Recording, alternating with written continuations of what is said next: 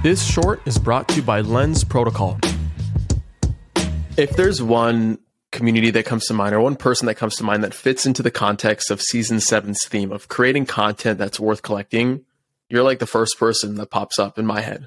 From the content that you created on the Defiant and all the creativity and energy that you put into actually constructing these videos, it's mad. It's content that's worth collecting.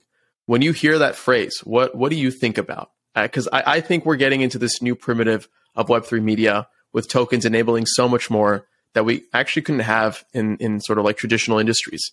So when you think of that phrase, create content worth collecting, what comes to your mind?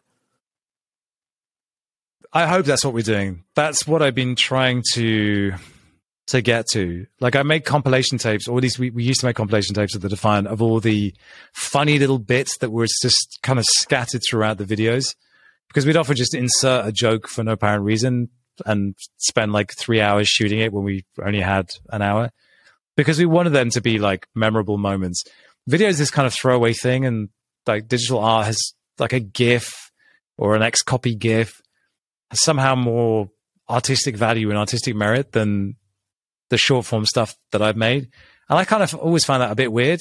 Like no one ever saw what we did in the same light. So you're actually the first person who's ever said that to me. And it's nice to hear it. I hope that we're able to make stuff that's worth collecting. We're certainly trying to build out a type of performance art that is 360 and is weird. Like again, running the ultramarathon, that was a piece of performance art. Obviously, it was a 9-hour live stream and it was mad as tits, but it was, it was a thing. You're trying to create an image of yourself or a legend of yourself that transcends and that is worth collecting 100%. If you told me, for instance, that I could gain access to Nick Winding Refn's notebook or his sketches for Drive, the film, I'd be all over that.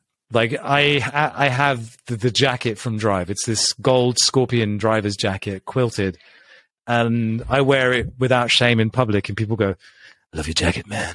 I love that jacket. Where'd you get it?" It's like, "Oh, well, it's actually from this film. It's from Drive by Nick Winding Refn." Who the fuck's that, man? I just like the jacket. But anyway, I'm a cinephile. I love that shit. So what I'm trying to do is become Nick Winding Refn, who's an obscure Danish art house director. There you go. What's up, guys? Thank you for listening. If you've gotten this far, then you are a champ, and I owe you a free listener pin. Go to adamlevy.io/NFT, fill in your info, and I'll distribute the NFT towards the end of the season. By collecting your pin, you prove your contribution to the season and get exclusive access to content, allow lists, and more. So be sure to collect yours. Also, please make sure to rate and subscribe to the podcast wherever you're listening. This helps me out so much. And finally, hit me up on Twitter @LevyChain. I want to hear what you're building, the latest crowdfund you're trying to complete, or if you simply want to chat. I love talking about where crypto meets the creator economy, and it's no different if it's coming from you directly. So thanks again for your support. It means the world, and I'll see you on the next episode.